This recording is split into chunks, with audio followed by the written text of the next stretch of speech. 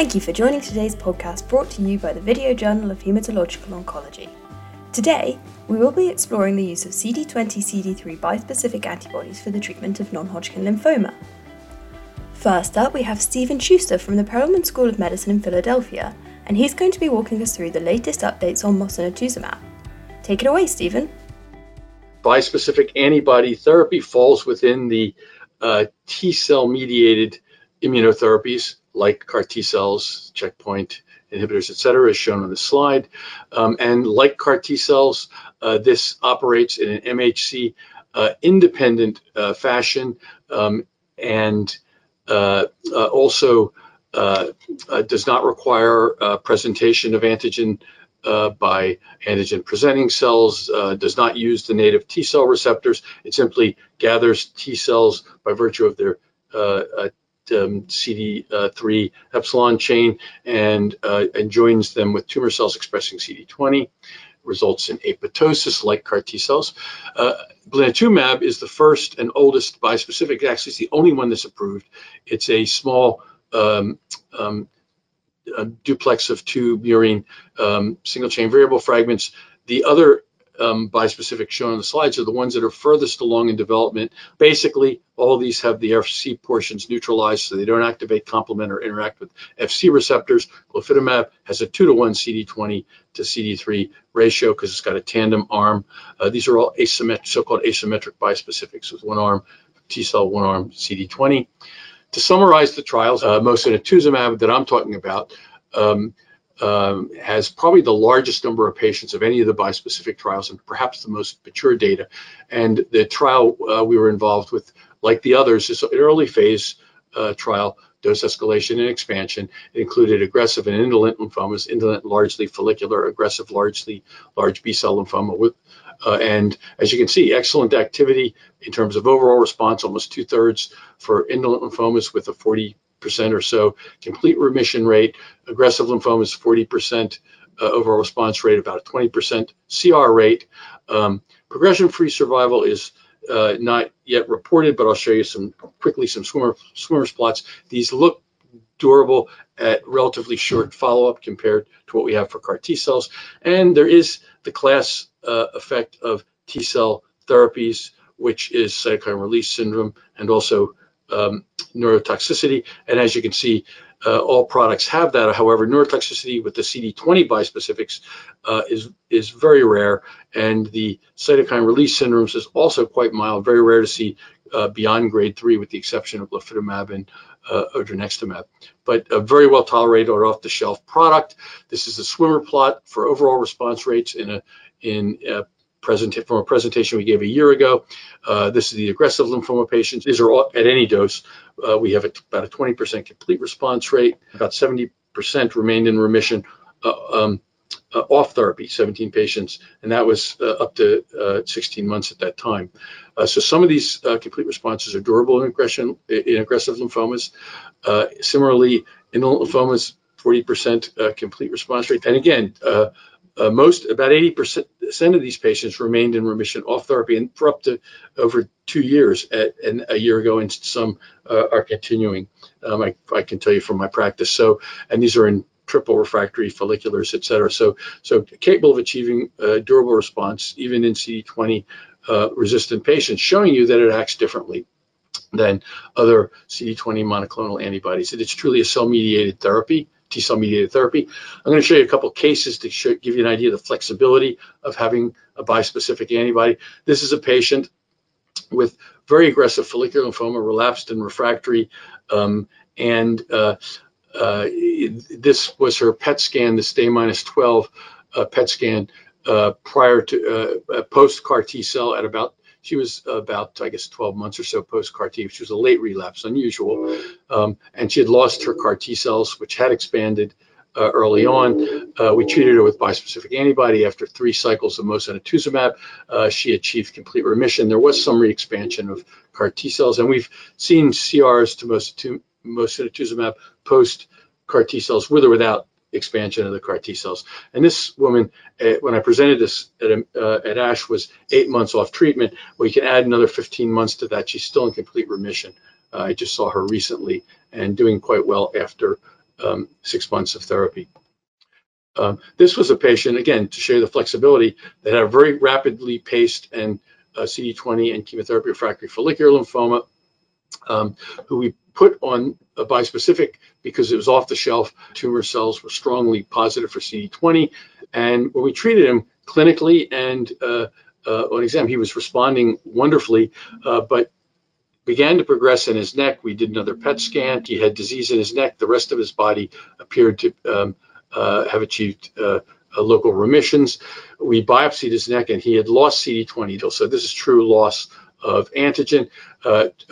And we apheresed this patient, took him to CAR T cells on a clinical trial with tisagenlecleucel, and 3-month PET CT, which showed a complete remission. And you can add 15 months to this, and this man is still in complete remission now. So again, we've used bispecifics after CAR T cell failure. We've used it as a bridge to CAR T cell. These are ways of using T cells by more than one mechanism.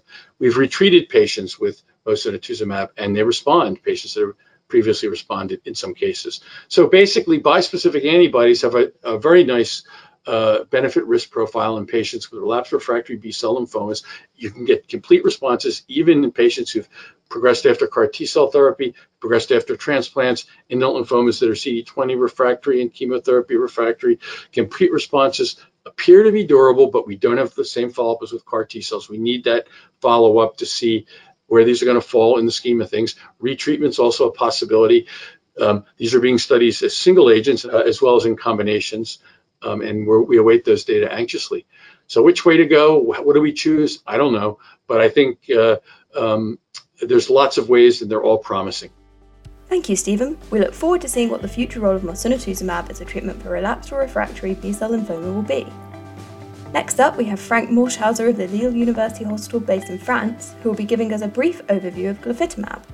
So the first thing that we should know about glofitamab is that among the different bispecifics targeting CD3 and CD20 in the lymphoma landscape, it is the only one with a 2-to-1 format. And therefore, this compound has a higher avidity binding to CD20 on B cells. This format offers a strong activity in presence of residual anti-CD20 from previous lines of therapy, and also the ability to combine with other anti-CD20 in the standard of care, such as R-CHOP or G-CHOP or different anti-CD20 plus chemotherapy. From the structural perspective, we should also notice that this drug has a head-to-tail geometry via a flexible linker, which confirms also a higher potency than other formats. And finally, the FC portion has been silenced to abrogate potential ADCC, ADCP, and CDC. The in vitro results with the 2-to-1 format compared to the 1-to-1 format, and clearly with the 2-to-1 format, there is a higher lymphoma cell killing, which is in favor of the higher potency of this drug.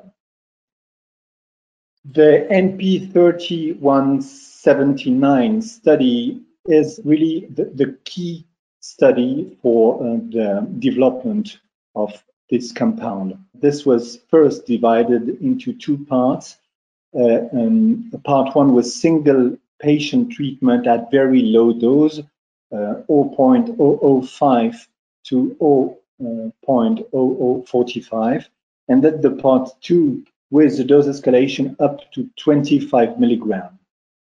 The drug was initially given every 2 weeks, and then after reaching 10 milligrams up to 3 weeks. It is also very important to notice that the entire development of this drug has been done with obinutuzumab pre-treatment 7 days before the first fixed dose of glofitamab, and this is a consequence of what has been observed in cynomolgus monkeys in terms of CRS incidence without glofitamab. So in human, there is no data starting directly with glofitamab. The main toxicity, which is CRS with the fixed dosing up to 20 milligrams.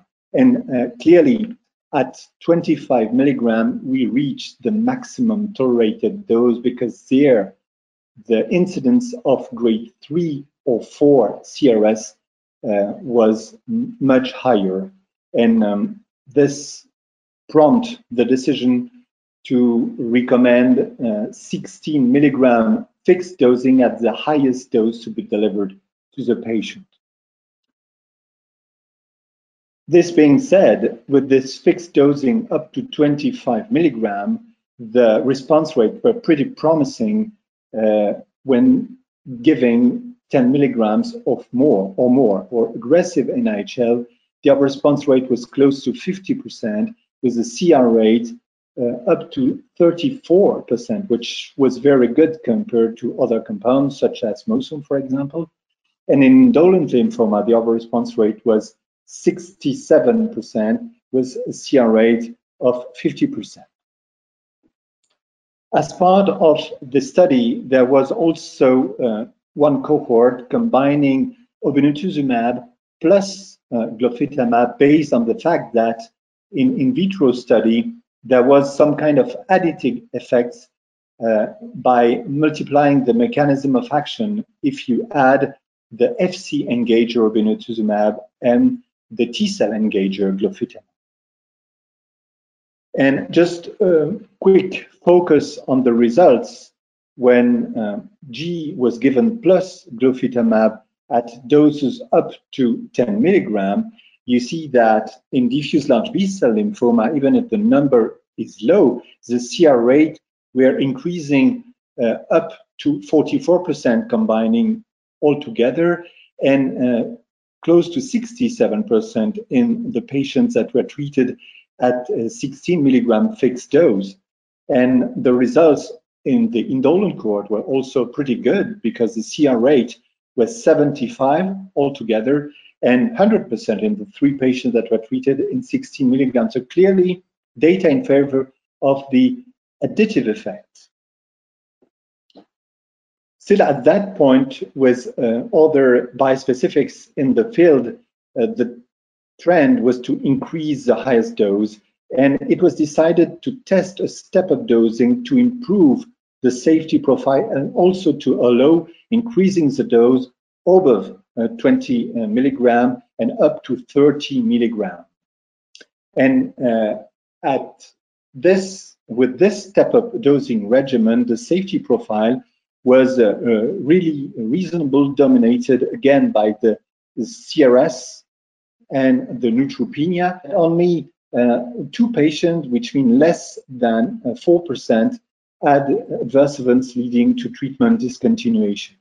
And comparing now the fixed dosing up to 25 milligram and the step-up dosing up to 30 milligram, the other response, the other CRS rate was similar between the fixed dosing and step-up dosing, but clearly with the step-up dosing, there was a clear reduced incidence of the frequency of high-grade CRS. 3, there were no grade 3, and there was only 1 grade 4 with a step-up dosing in a patient that had very much delayed administration of the target dose of 30 milligrams. So clearly an improved safety profile with the step-up dosing. But not only an improved safety, but also an improved efficacy. If you compare here the fixed dosing at left hand and the step-up dosing at right hand, by increasing the target dose up to 30 milligram, there was an improved CR rate at 53% for the aggressive cohort, and an improved CR rate of 54% in the indolent lymphoma. And this does not give the full picture for indolent lymphoma, because many of those patients were still waiting at the time to get their first response assessment at the time this report was made, and you will see the response rate is even higher here. This response appeared to be durable, as much as for diffuse large B-cell lymphoma and for indolent lymphoma. Most of the complete response are ongoing, all for indolent lymphoma, 13 out of 13 and 13 out of 50.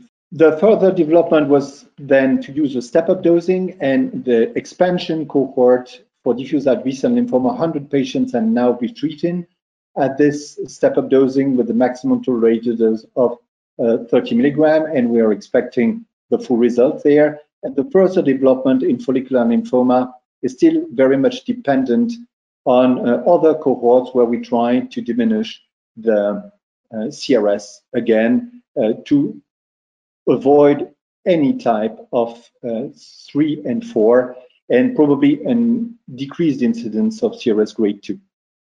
The overall trial overview for the glofitamab, you have combination with R-CHOP in the first-line setting, glofitamab being given starting at the second cycle. You have combination with POLA, in case POLARIX would be positive, which we all expect. You have combination with another bispecifics targeting CD19 and 4-1BB to increase the potency and get the second signals as into CAR T cell. Combination with GEMOX with phase 3 randomized trials starting soon, and combination in indolent histology with lenalidomide. Thank you for sharing that research with us, Frank. Finally, we have Rajat Banerjee of the Rutgers Cancer Institute of New Jersey, who'll be giving an overview of the latest data on the CD20-CD3 bispecific antibody, odronextamab, previously known as REG-N1979. Odronextamab is a bispecific antibody that binds to CD3 on the T cell and to CD20 on the target B cell. The cartoon shows the structure of the antibody as well as how it links the T cell to the target B cell. The activity of the bispecific antibody is independent of the specificity of the T cell receptor. These are the baseline characteristics and patient disposition of the 136 patients on the phase 1 study. The majority of the patients have advanced stage disease. A full third have bulky disease, and 26% of patients had progressed following prior CAR T therapy. In terms of patient disposition, about 18% of patients remain on study, 10% have completed study, and about 73% have discontinued study, the majority of those for disease progression. As has been seen with many immunotherapies, including bispecific antibodies, cytokine release syndrome is a toxicity of this type of treatment. To mitigate against this, we have taken a number of steps, including step-up dosing with the lowest dose in week 1, stepping up to an intermediate dose in week 2, and administering the full dose in week 3. And in weeks 1 and 2, we have also split the target dose for that week over 2 days. Grade 3 cytokine release syndrome was fairly was not seen very often. So in follicular lymphoma, there was only a single case of grade 3 CRS, and that occurred on week 3. And in diffuse large B-cell lymphoma, the cases of CRS were seen typically in the step-up dosing weeks, week 1 and week 2. And these events resolved within a median of 2 days with supportive care. Additional adverse events of special interest include tumor lysis syndrome and neurotoxicity. No grade 3 or higher tumor lysis syndrome was observed in either follicular lymphoma or diffuse large B-cell lymphoma patients. The highest grade of ICANS-like neurotoxicity was grade 3, and as can be seen in the middle row, the incidence was quite low, with about 2% of patients experiencing a grade 3 ICANS-like neurotoxicity. We are now looking at a waterfall plot and Kaplan-Meier curve regarding efficacy in patients with relapsed or refractory follicular lymphoma. The overall response rate was 90% with a 70% complete response. These complete responses were durable, and the longest ongoing response at the time of data cut was out to 41 months. The median duration of complete response has not yet been reached. Here we look at efficacy in patients with relapsed refractory diffuse large B-cell lymphoma who had not had any prior CAR T therapy. In this population, the overall response rate was 55%, all of which were complete remissions. Again, the majority of these were durable, with the longest lasting CR out to 21 months at the time of data cut. The DLBCL data being presented are at the highest dose levels of 80 milligrams out to 320 milligrams tested in the phase 1 study, which were dose levels where efficacy was seen in DLBCL on a consistent basis. Now, these are DLBCL patients who had received prior CAR T therapy. Here, the overall response rate is 33% with a CR rate of 21%.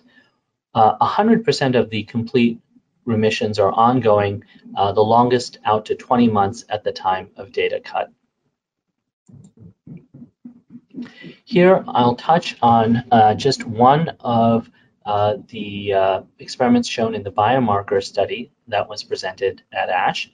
And here we look at the association of T-cell infiltration density at baseline with odronextamab clinical responses.